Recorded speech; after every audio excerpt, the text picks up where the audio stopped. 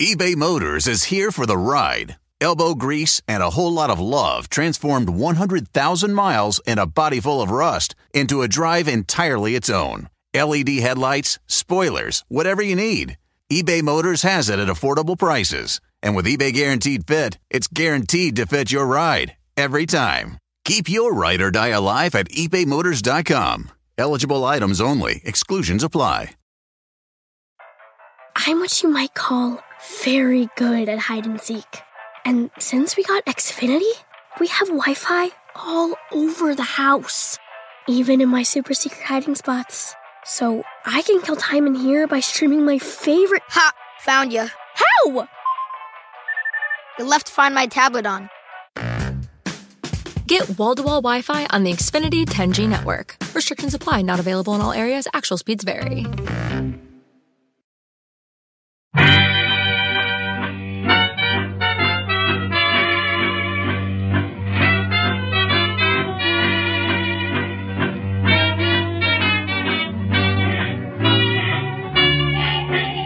Brett McKay here, and welcome to another edition of the Art of Manliness podcast. So the past few years, there's been a lot of books that have come out about how irrational humans are and that we shouldn't follow our gut or intuition. We shouldn't use heuristics to make decisions quickly. Instead, we should really think things out.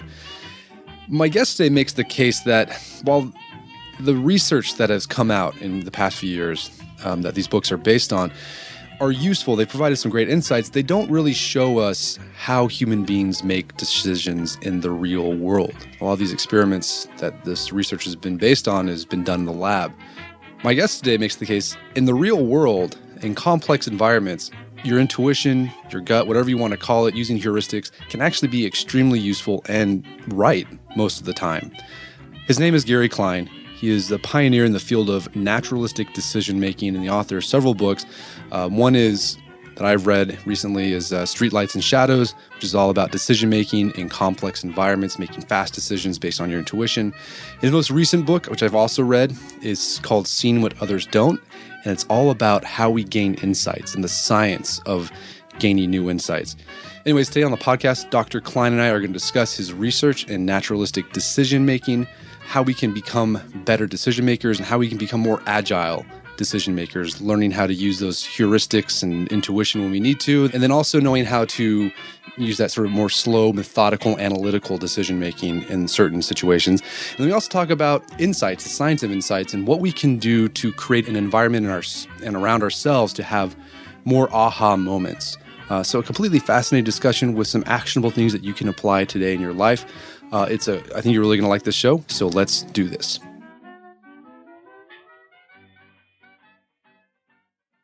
Dr. Gary Klein, thank you so much for being on the show. Thanks for having me. I appreciate it. So you have spent your career dedicated to studying and researching insights, the way we get insights, decision-making in ambiguous situations. You study naturalistic decision-making. Can you describe briefly what naturalistic decision-making is and how it differs from the classical type of decision-making we read about in books and in blog posts? Sure.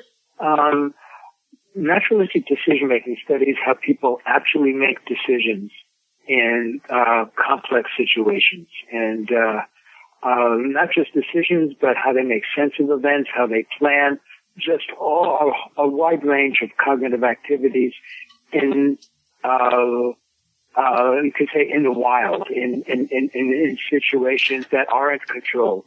And so, it differs from the conventional approaches to decision making, which primarily, rely on carefully controlled studies using, well-researched, paradigms and tasks, and using populations such as college students that are easily obtained and can be scheduled for an hour or so at a time, and can be given tasks that they haven't seen before because you don't want them to vary in how familiar they are, because that could mess up the results.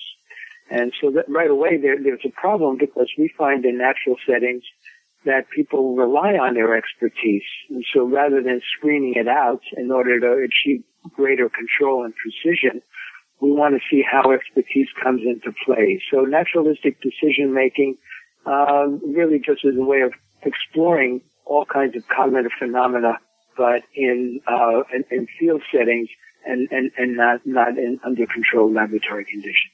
So some of these field studies or field settings have been firefighters, for example, what they do to decide how to approach a house that's on fire.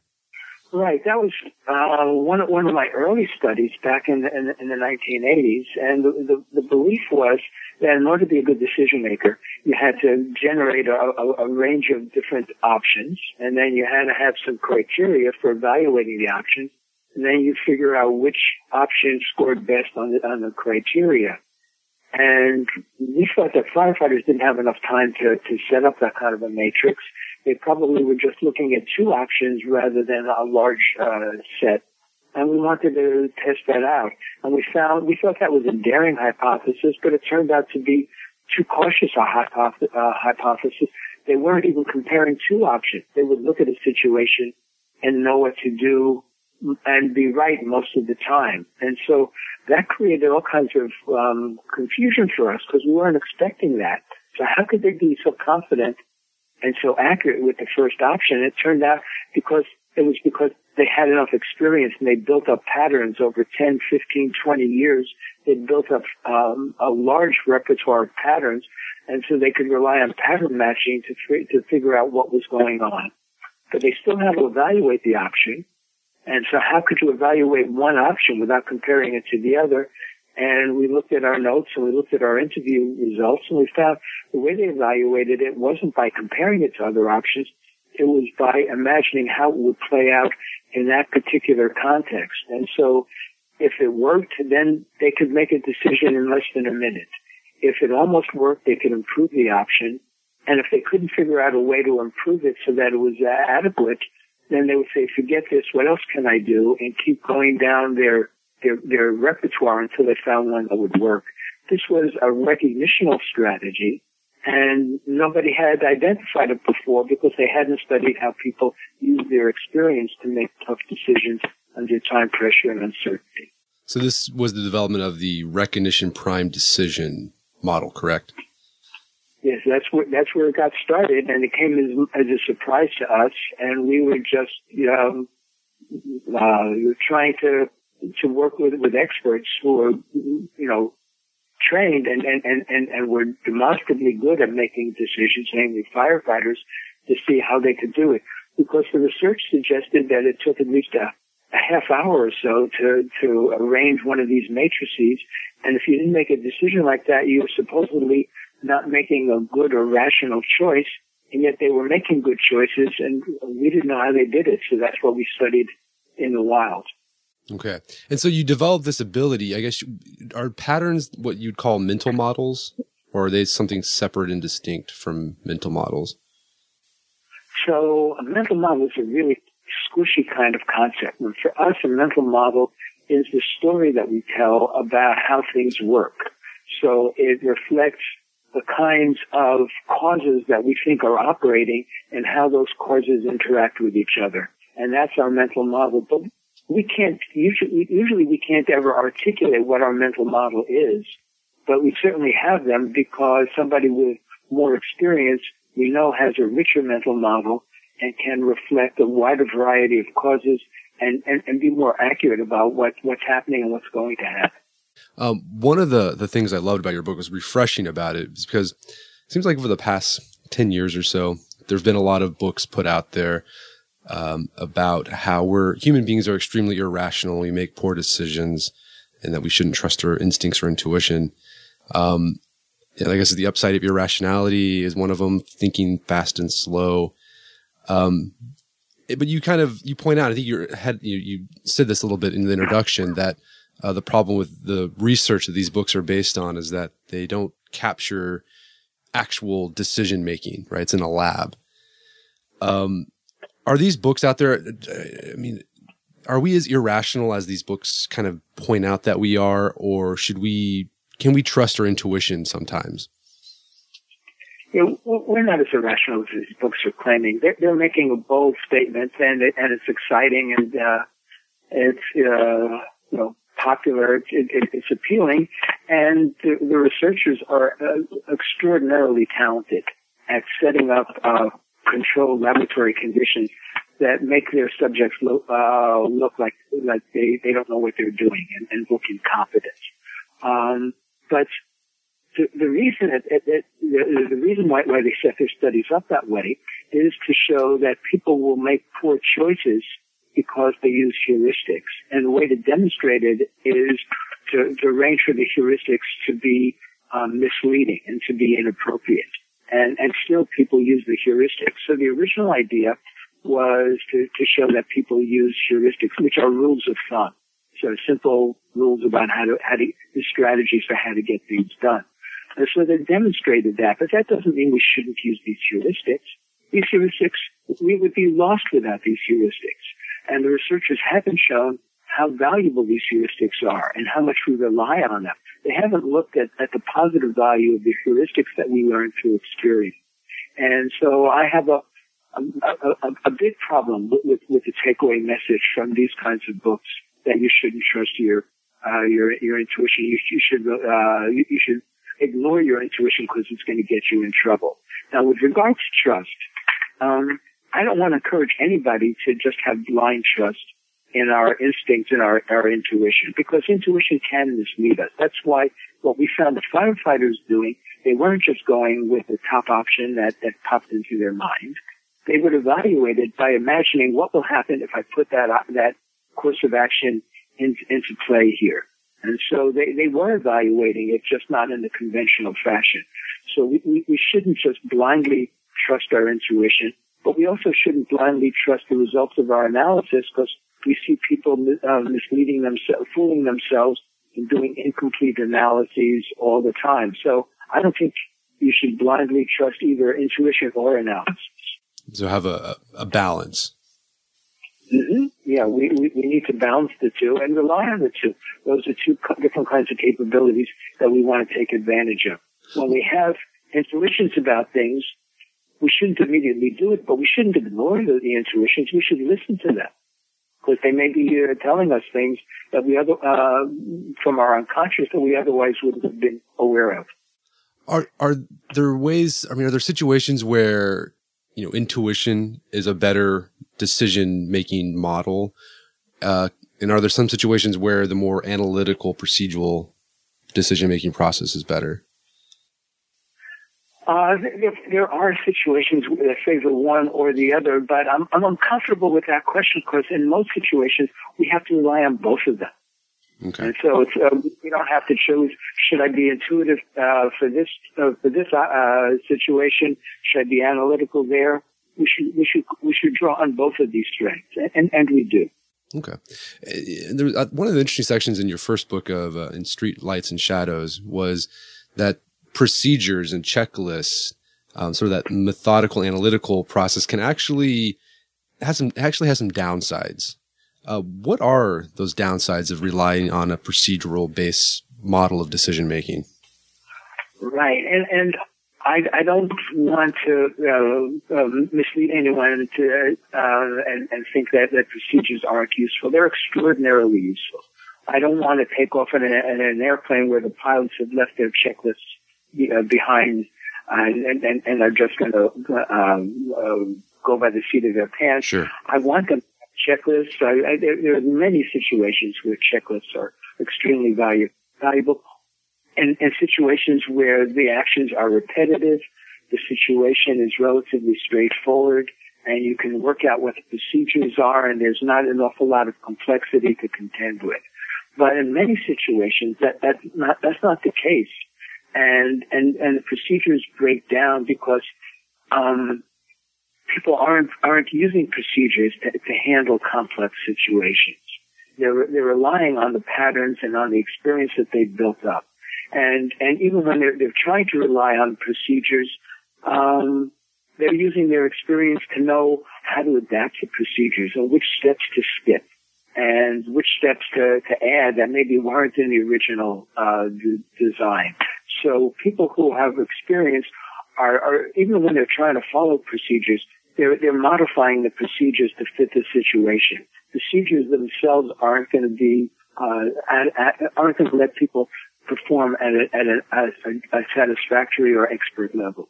Okay. And yeah, I think you mentioned typically amateurs follow procedure and experts are more likely to use that experience that they've gained to maybe modify the procedure if they've recognized a pattern that would, dictate a different course of action. Right. Yeah. And, novices don't have any expertise. And so the best thing we can do for them is provide them with some ground rules and steps that they can follow. And they're extremely grateful when we do that. But then sometimes in organizations, people get carried away and say, let's proceduralize as much as possible. And that shows that they don't appreciate, their skilled workers and what their skilled workers have learned and the kinds of expertise that they've gained. So, I mean, if we want to become more adept with our intuition, we need expertise, but how do we gain expertise? Is it just a matter of time and just seeing things over and over again? Do we need to be methodical about it, or do it just sort of happens, right? We just encountered so many vast amount of experiences that through that process you become an expert. Yeah, so that's what most people rely on, is just the slow accumulation of experiences. And it sort of works because most of us get better at what we do, so there's nothing wrong with it, except it's awfully slow and it's awfully haphazard. And in a lot of situations we rely on feedback, but the feedback isn't always reliable. And so I think there are ways to speed up the growth of expertise, to accelerate its development. One of the ways that is available to most organizations that they don't use is to take advantage of the highly experienced workers and have them coach the junior ones. And in that way, they can recycle the expertise and make it more broadly available. Most organizations don't take advantage of this, and the senior people, the more experienced ones, that you might say maybe they don't want to share their secrets because then they'll be obsolete. But even if you wait, shortly before they retire and say, can you help us out now? They resist it because their expertise is not based on rules, so they don't have an easy way to describe how they recognize things, how they make perceptual discriminations, what their mental models are. All of these are called tacit knowledge, and these are the basis of expertise, and people don't have an easy time of describing it. That's why it's tacit knowledge. And so experts don't do a good job of explaining it.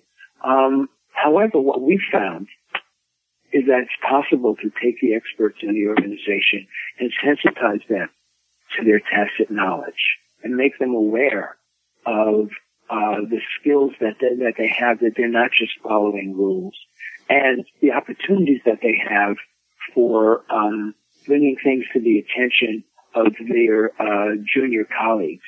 And so I think you can do a much better job of on-the-job learning than organizations currently do. So I think that's one big way that organizations can and leaders can improve the skill level of the people in their organization. The second way is for the learners to try to be more deliberate about how they improve, about how they work. They should be, watching what the skilled performers are able to do, and then maybe they should be the ones who start prompting the discussion. And I know that's hard for somebody who's junior, and it seems a bit aggressive. But we find that people who are experts are pretty proud of what they do and appreciate that kind of acknowledgement and that kind of attention. And so by sort of saying, when you did this, that wasn't what I thought you were going to do. Why did you do it? Or what were you noticing? What were you thinking about? So you can have that kind of a dialogue. So I think it's possible to have that kind of an arrangement. we've also been using a method of skill development called the shadow box method, which we've just developed within the last year or two, which is to help trainees see the world through the eyes of the experts without the experts being there. And the strategy we have is we present challenging scenarios, and people go through the scenarios, and then in the middle of the scenario, they've got to answer questions like rank these options for different courses of action or different goals. So they rank them and they write down the rationale. But then we show them, here's what a panel of experts ranked, and here's what they were noticing. Here's the rational reasons that they gave, so that the trainee gets a chance to compare his or her skills and observations with those of the experts. And so the experts don't have to even be in the room, but by capturing all that information up front, the trainees and the novices can see how the experts were viewing the situation and how that differed from the way they had been viewing it. And you actually started a website with this programming, correct?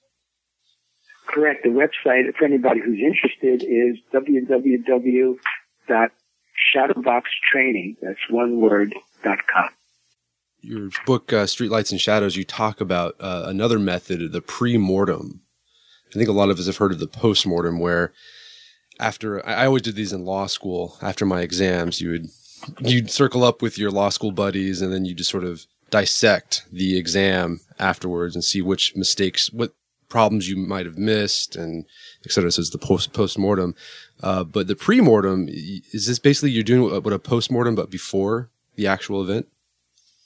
Right. And the post-mortem, the concept comes from medicine, where you have had this kind of a discussion after the patient has died to see what caused it. And so it's a valuable opportunity to learn. So the physicians learn, then the family members can learn why their loved one has died. And if it's something unusual, then you can write it up so the whole community can learn. Everybody benefits, except for the patient, because the patient is dead.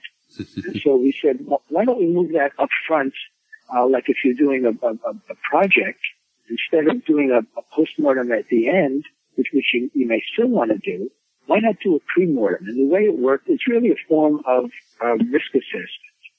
And now, if you have a plan, if you have a new program getting started, and you've got the team ready and they're all enthusiastic, and you see what the plan is, and then usually at the kickoff meeting or as you're planning it, you'll say, okay, does anybody see have any criticism or see any weaknesses?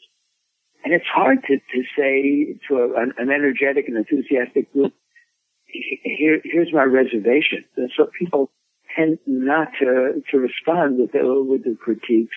And they may not even be thinking about any critiques. They're in a mindset of, let's do it, rather than what could go wrong. So we developed this pre-mortem technique, and the way it works is we say, okay, here's the plan. And you're looking in a crystal ball, and it's now 4 months later, and we've started this project. Oh, gosh, the image in the crystal ball is really ugly. This plan has fallen apart. It's been a disaster. So we know that. The image is clear that this has been a disaster. The plan has failed. Now, everybody in the room, people on the team and observers, everybody's got 2 minutes to write down why the plan failed. And so you just wait and you give them 2 minutes to write down their reasons. And then you go around the room and compile the reasons. And it's amazing the kinds of things that people pick up, because the mindset is different. Instead of the mindset being, yeah, let's get started, we're enthusiastic. Here there's a mindset. It's not about if it'll fail, you know it has failed. Now use your experience to try to identify what went wrong. And people will say the most amazing and prophetic things because they're in a different place. So the exercise seems to work. We've done some research. It seems to work far more effectively than just asking people to do a critique. Wedding season is coming up, and if you are preparing for the big day, I know wedding planning can be really intimidating, but finding the perfect suit shouldn't be. Indochino makes it easy to get a fully customizable suit right from your home. Don't just wear any suit on your big day, wear a custom made-to-measure suit. Suits start at just $499, which is about the same price you'd pay for an off-the-rack suit at a department store. And they've also got custom made-to-measure shirts starting at just $89. So I've talked about my Indochino suit on the podcast before. They've been a long-time podcast sponsor. It's navy blue. The measuring process was super easy. They got these video guides you follow. You'll need another set of hands to help you out with that. But the really fun part is customizing it. Got to customize how I wanted the lapels on the jacket, the pockets, the lining. I went no pleats on the pants on this suit. A lot of fun. And then in a few weeks, you have a made-to-measure custom suit sent directly to your door. When planning your wedding, get a suit as unique as you with Indochino. Go to Indochino.com and use code manliness to get 10% off any purchase of $399 or more. That's INDOCHINO.com, promo code manliness. Did you know Fast Growing Trees is the biggest online nursery in the U.S. with more than 10,000 different kinds of plants and over 2 million happy customers in the United States? You can grow lemon, avocado, olive, or fig trees inside your home on top of the wide variety of houseplants available. Fast Growing Trees makes it easy to order online, and your plants are shipped directly to your door in 1 to 2 days. And along with their 30-day Alive and Thrive guarantee, they offer a free plant consultation forever. So I use Fast Growing Trees to order not an indoor tree, but an outdoor tree. There is an oak tree that was in our front yard that died a few years ago due to heat stress. Had to cut it down. There's been a blank spot that I wanted to put another tree there. I wanted a maple tree that turned bright red during the fall. And I went on Fast Growing Trees, found the tree that fit the criteria that I was looking for. Turns bright red. It's a maple tree that turns bright red in the fall. So if you want to try Fast Growing Trees, right now they have some of the best deals online, like up to half off on select plants. And listeners to our show get an additional 15% off their first purchase when they use code manliness at checkout. That's an additional 15% off at fastgrowingtrees.com using code manliness at checkout. Fastgrowingtrees.com, code manliness. Offers valid for a limited time. Terms and conditions may apply. Daylight saving time is starting up again. The goal of this is to give us more daylight from March through November. By setting our clocks forward, it may feel like there are more hours in the day, but if you're hiring, it doesn't necessarily help you find qualified candidates for your roles any sooner. There is only one way to do that: ZipRecruiter. And right now you can try it for free at ZipRecruiter.com/manliness. ZipRecruiter works around the clock to help you find qualified candidates. Once you post your job on ZipRecruiter, they send it to 100 plus job sites so you can reach more of the right people. ZipRecruiter's smart technology also quickly scans thousands of resumes to identify people whose skills and experience match your job. Spring forward with a new hiring partner, ZipRecruiter, and find top talent sooner. See why 4 out of 5 employers who post a job on ZipRecruiter get a quality candidate within the first day. Just go to this exclusive web address to try ZipRecruiter for free. ZipRecruiter.com/manliness. Once again, that's ZipRecruiter.com/manliness. ZipRecruiter, the smartest way to hire. All right, if you have a family, then you need to get term life insurance to protect them.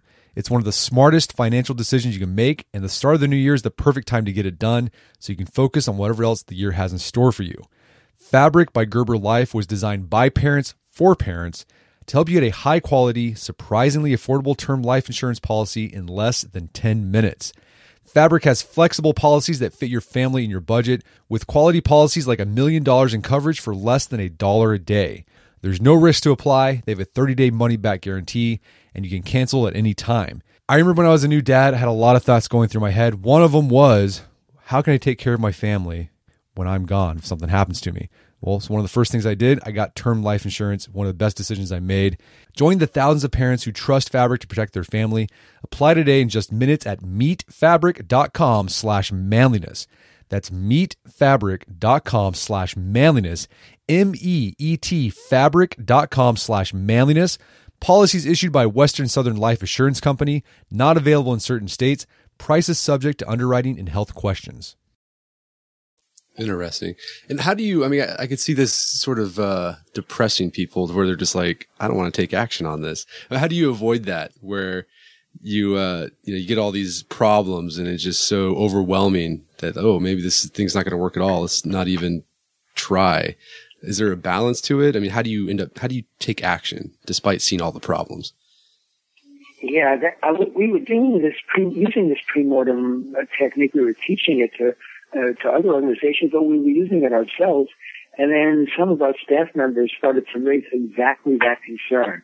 This, we don't want to be overconfident and over-optimistic, but this is really reducing our motivation here. So we added an additional step.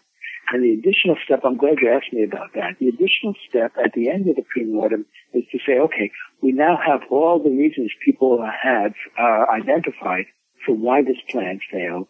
Now let's take another 2 minutes and everybody write down what he or she personally can do to prevent this outcome from occurring, to prevent these reasons from biting us.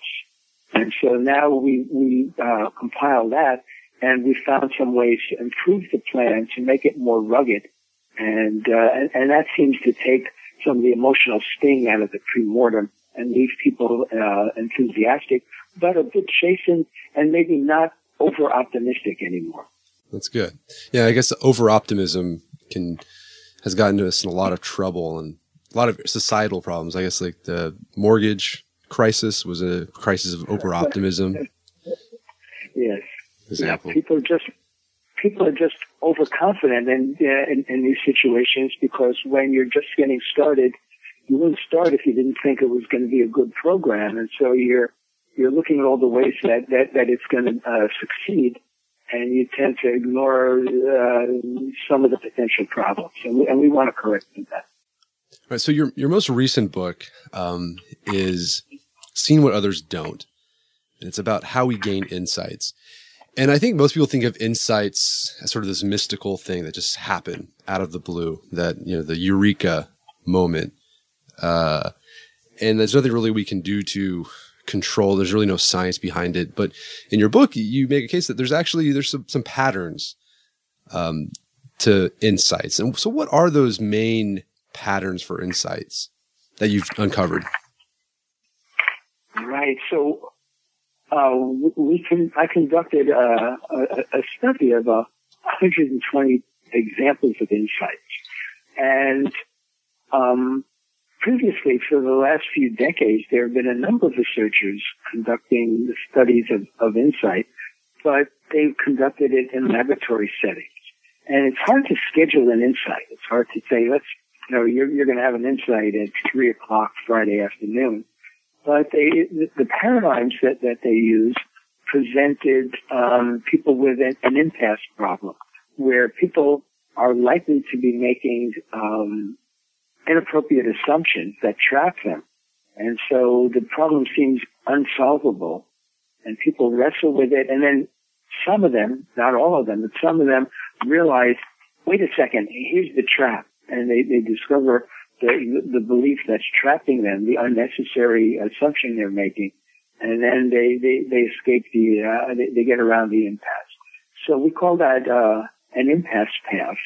And when I did my review as a naturalistic decision researcher, I found that some of the cases fit that category, but not too many. That was actually one of the smallest categories I found. The most common category was a connection pathway that people use, where you have knowledge that you've already gathered, and then you're exposed to some additional knowledge, and you put that together with what you have, and now you have a much richer mental model, a much richer idea, and it's sort of an explosive aha experience of, wow, now I see what I can do that I didn't realize before.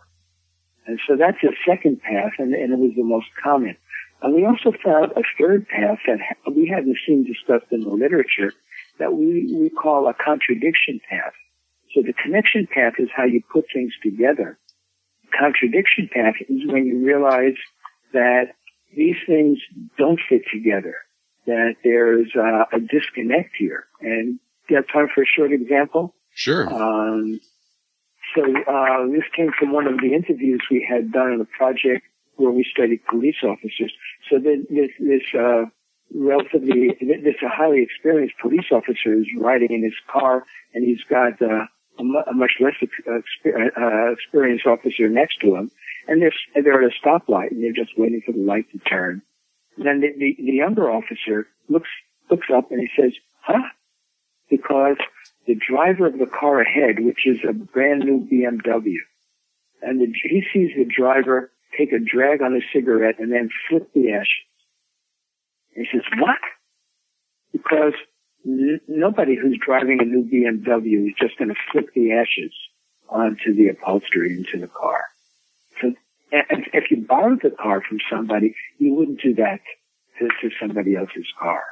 So this doesn't make any sense at all. So they pulled the car over, and as you can imagine, it was a stolen car. And so the insight, which he got immediately, was these pieces don't fit together. Something is wrong. We need to investigate. So this was a contradiction path. This was a third path that we identified. So it turns out that there's several different pathways to gaining insight, not just working around impasses and giving up unnecessary assumptions. When you talk about in the book, you talk about things that keep us from gaining insights. And you talk about goals could possibly get in the way of insights. How could goals get in the way of gaining new insights? Because goals are supposed to be great, right? We're supposed to have goals and accomplish them and feel good about ourselves. Yeah, this happens all the time. And the problem with goals, I mean, who could be against setting goals? And we certainly should set goals. The trouble is when we fixate on these goals. Now, if the project is clear and the goals can be identified nicely up front and the situation isn't going to change, then yeah, you try to reach your goal. The trouble is, in many cases, we're approaching what's called wicked problems and ill-defined goals that can't be defined up front and don't have any clear definition. Like, for example, our goal is to find a solution for global warming. What's the right answer? Well, there isn't a right answer. Or our goal is to reduce the cost of healthcare. I mean, we all want to do that. What's the right answer? There's not a right answer. So these kinds of goals and many smaller ones on a personal level are examples of wicked problems. And the goals that we start out with turn out to be fairly shallow. The more we wrestle with the problem, the more we're going to discover. The trap here is if we stay locked into our initial idea of what the goal is, we're not going to improve. We're not going to shift to a more sophisticated goal.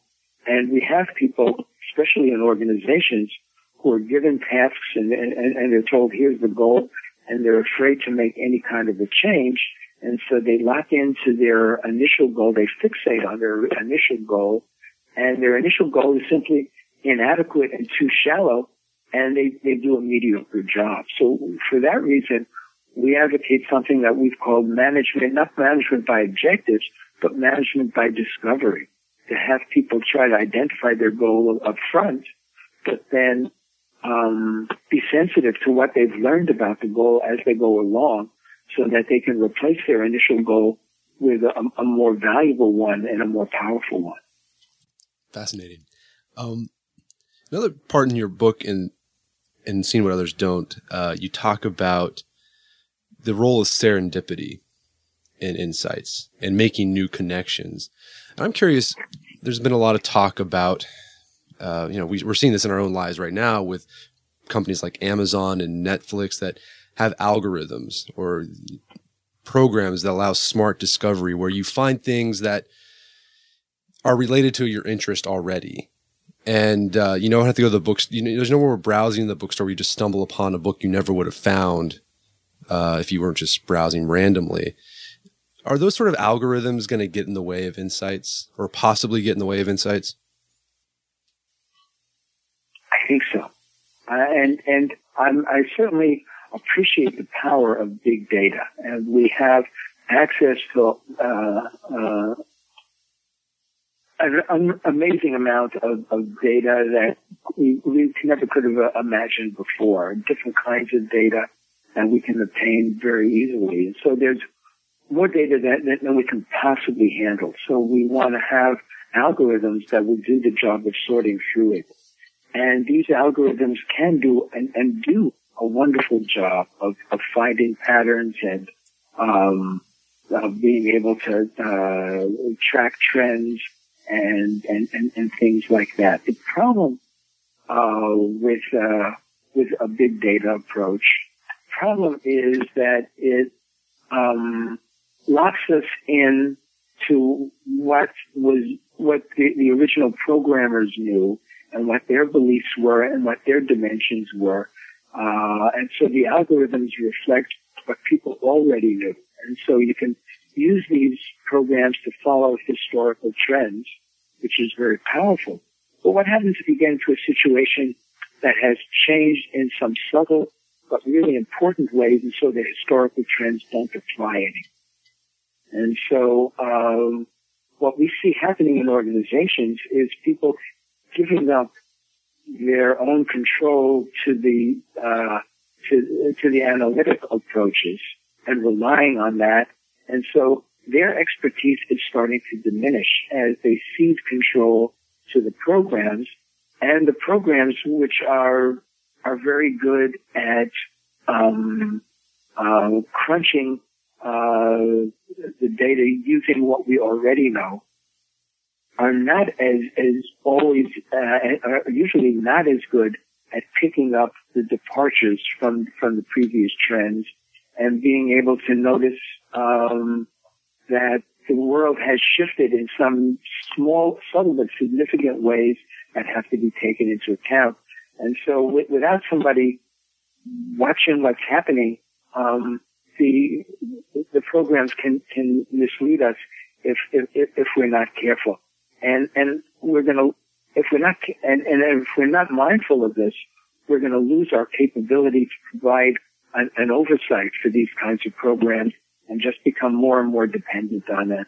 And I'm seeing that happen in too many situations. Sure. I mean, people would say in the stock market, you might be seeing that, in other areas of, economic life as well. So, I mean, I guess the trick would be use these as a tool, but don't make them a crutch.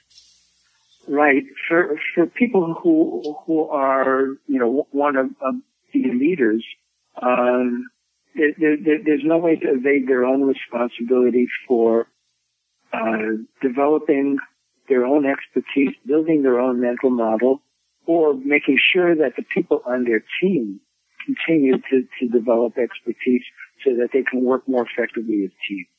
What can individuals do to cultivate insights? Are there practices or routines or something of that nature that we can put into place in our everyday lives where basically make it a more fertile environment for insights?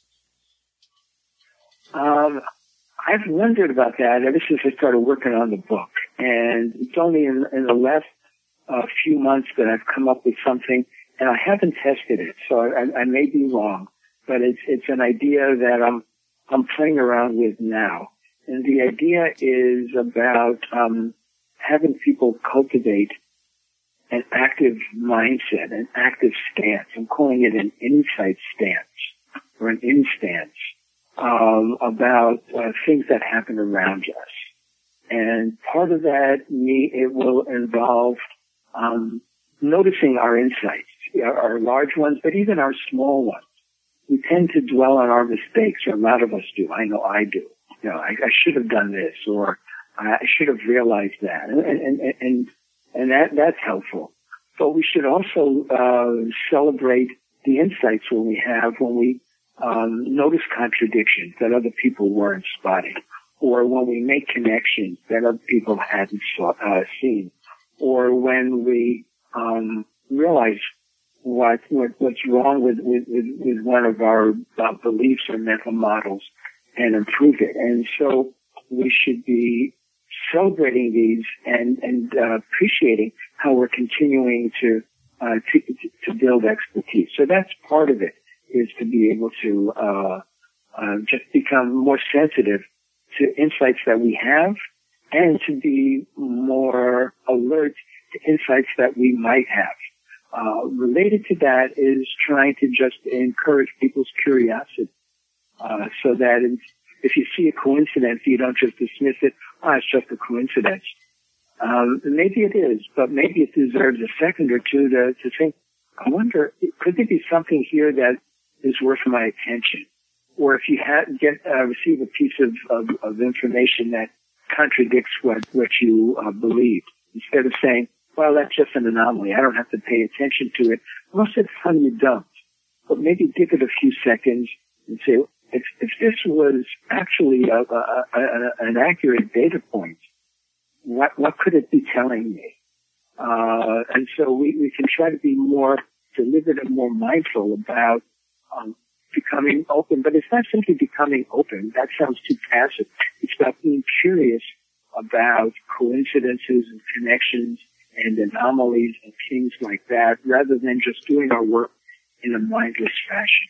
We can also try to be more alert when we're working with a team, be more alert to conflicts and confusions. And I'll give you an example there.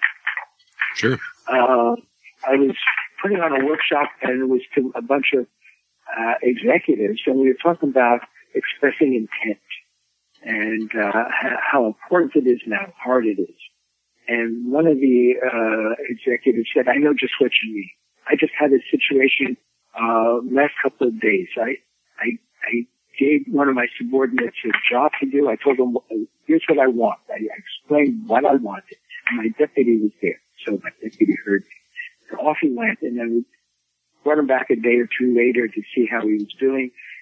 And he was going off in the wrong direction. And he just totally missed the boat. And I said, no, that's not what I want to get. Here's what I want. And he said, okay, I'll try to do better. And off he went. And I turned to my deputy and I said, didn't I explain it? And he said, yeah, you did. You just missed it. And so he was resonating to what I was saying.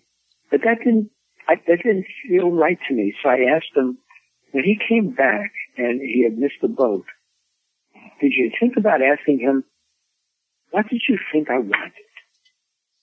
And the man said, no, I didn't. Why would I do that? And I thought, of course that's what you would want to do. If somebody has misunderstood your directions, maybe there's a flaw in that person's mental model, and this is a chance for you to discover it with him. Or maybe your description wasn't as clear as you thought, and this is an opportunity for you to get feedback about how people are understanding your directions, and maybe you can do a better job. There's all kinds of opportunities when people are confused or having a conflict or things like that we would just as soon sweep under the rug. And instead of sweeping under the rug, we can say, this is an opportunity to gather some insights. So there's ways of having an insight stance individually and also in an organizational sense. Fascinating. Well, Gary, where can people find out more about your work? I've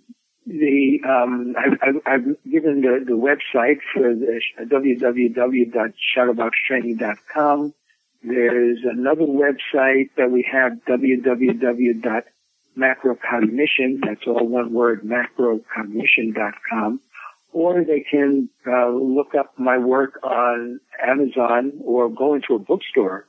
And my book, Seeing What Others Don't, the remarkable ways people gain insights, or Streetlights and Shadows, Searching for the Keys to Adaptive Decision Making. Those are my two most recent books. Fantastic. Well, Dr. Gary Klein, thank you so much for your time. It's been a pleasure. Thank you. I appreciate the conversation. Our guest today was Dr. Gary Klein. He is a research psychologist specializing in naturalistic decision-making. Make sure to check out his books on Amazon.com. Streetlights and Shadows, completely fascinating. If you enjoyed our articles on situational awareness or the OODA Loop, this book will flesh out some of the concepts we discussed in those articles. Also, check out his latest book, Seeing What Others Don't, all about the science of insight. Really fascinating, and you'll also have some takeaways on how you can have more insights in your own life or create an environment for insights. Make sure you also follow Gary on Twitter. He's always posting interesting research. His Twitter handle is KLEinsight, at KLEinsight. And then you can visit his websites to learn more information about his work, macrocognition.com, and shadowboxtraining.com. Well, that wraps up another edition of the Art of Manliness podcast. For more manly tips and advice, make sure to check out the Art of Manliness website at artofmanliness.com. And if you enjoy this podcast and have gotten something out of it, I'd really appreciate it if you go to iTunes or Stitcher or whatever it is you use to listen to the podcast and give us a review. I'd really appreciate that. And also, please recommend us to your friends. That's the best compliment you could give us. Until next time, this is Brett McKay telling you to stay manly.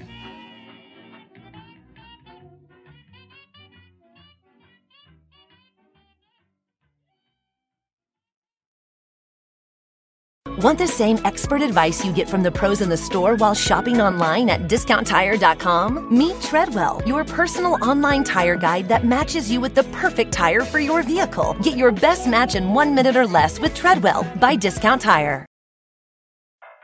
I'm what you might call very good at hide and seek.